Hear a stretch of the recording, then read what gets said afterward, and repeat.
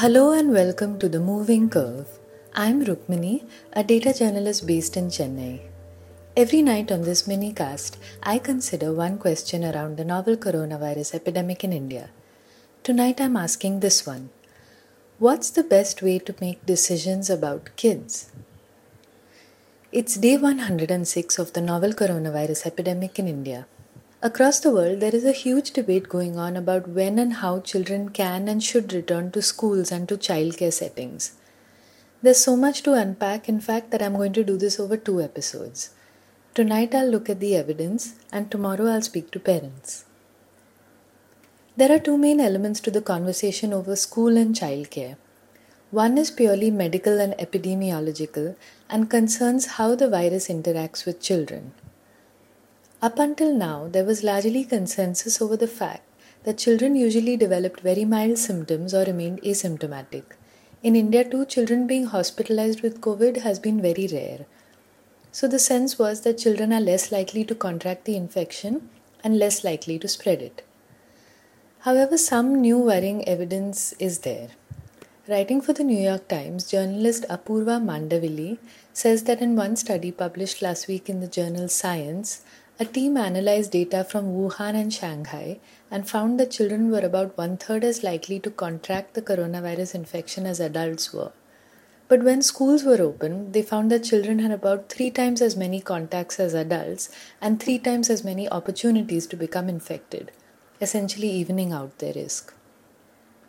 Based on their data, the researchers estimated that closing schools can reduce the infection surge by about 40 to 60% and slow the epidemic's course. The second study by a group of German researchers was more straightforward, she writes. The team tested children and adults and found that children who test positive harbor just as much virus as adults do, sometimes more, and so presumably are just as infectious. But this is limited research and from limited settings. The reason all of this becomes even more fraught is the second element of the conversation, which is this.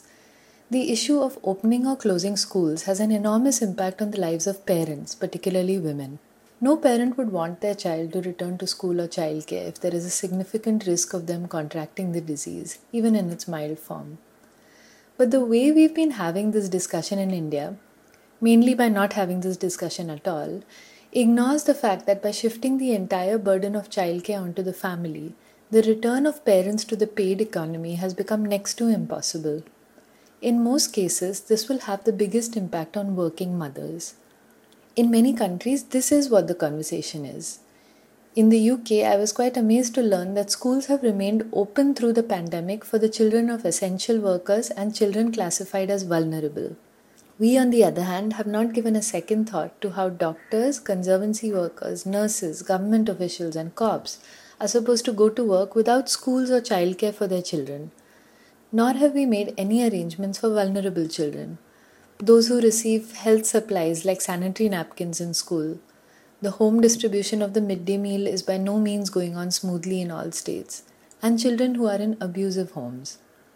Professor Ashwini Deshpande, professor of economics at Ashoka University and a noted feminist labor economist, has studied violence during the lockdown, and she says this is an important dimension to consider when we think of opening schools. Consider abusive situations. Right. I mean, homeschooling is tough even under the best of circumstances. But at least if you have a happy home, children are provided for. Right. It's a pressure on the women, but at least the children are not. The consequences for children are not. Whereas, if they themselves are being abused or beaten, then that school and college actually offers a possibility for students to move out of difficult, abusive circumstances. But this closure of education institutions, not just for small kids, but even for older students, prevents any of those possibilities. And they are living with their abuser day in and day out, and that can have huge negative impact on mental health, right, in addition to the direct physical impact if getting beaten up. But even if there's no violence, but if there's abuse, that takes a huge toll on mental health, especially if the abuse is repeated. And then there is the question of reopening schools and restarting childcare so that other working parents can get back to work. something that countries like Denmark and Norway have done now. When I asked Professor Deshpande about this, I prefaced my question by saying that I knew it was an elite concern. But here's what she said. I think that's a very important point, and it's I wouldn't necessarily only call it elite, because actually the middle class women are going to suffer more. Right. The very elite women, already have live-in maids, etc., etc. Right. It's the middle class women who rely on part-timers, or who rely on a child daycare center where they drop their children off and then go to work. I Right. think the middle class is going to get squeezed by this. On two things I want to point out here. One is, today's New York Times has a very interesting headline where they did a phone survey in the US and asked men and women about the sharing of homeschooling and childcare responsibilities now the children are at home. And 45% men said that they contributed to childcare at home, and only 3% of women agreed with that view. So I think that men think that they are actually helping out a lot, but most of them disagree with that view. So that's just in terms of the fact that the gender inequality in childcare, even in developed countries, is significant and high. That's the second point is about, as I said, about this particular pandemic, because of its requirement of social distancing.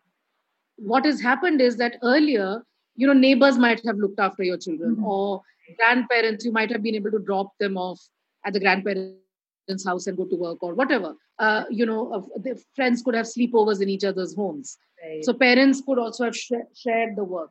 Now, all of those possibilities are going to get diminished, not just for the coming 1 month or 2 months, but for a long time, basically. Right. You can't just leave your kids in somebody's house because you just don't know who's been in contact. So I think that's a very real concern and pressure on women, on mothers, about opening of schools. Actually, if you look at the evidence from earlier epidemics and pandemics, and about the possibility of transmission of the disease through schools and through children coming back home from school and transmitting to the adults, that evidence is really very thin. There seems to be a view that of all things to be restarted, if schools are restarted, the risk is lowest in terms of disease transmission, and the benefit to mothers is the highest. These are not black and white decisions, and I know many, many households are struggling with these decisions as restrictions begin to ease, and I'll be speaking to some of them. Thank you for listening.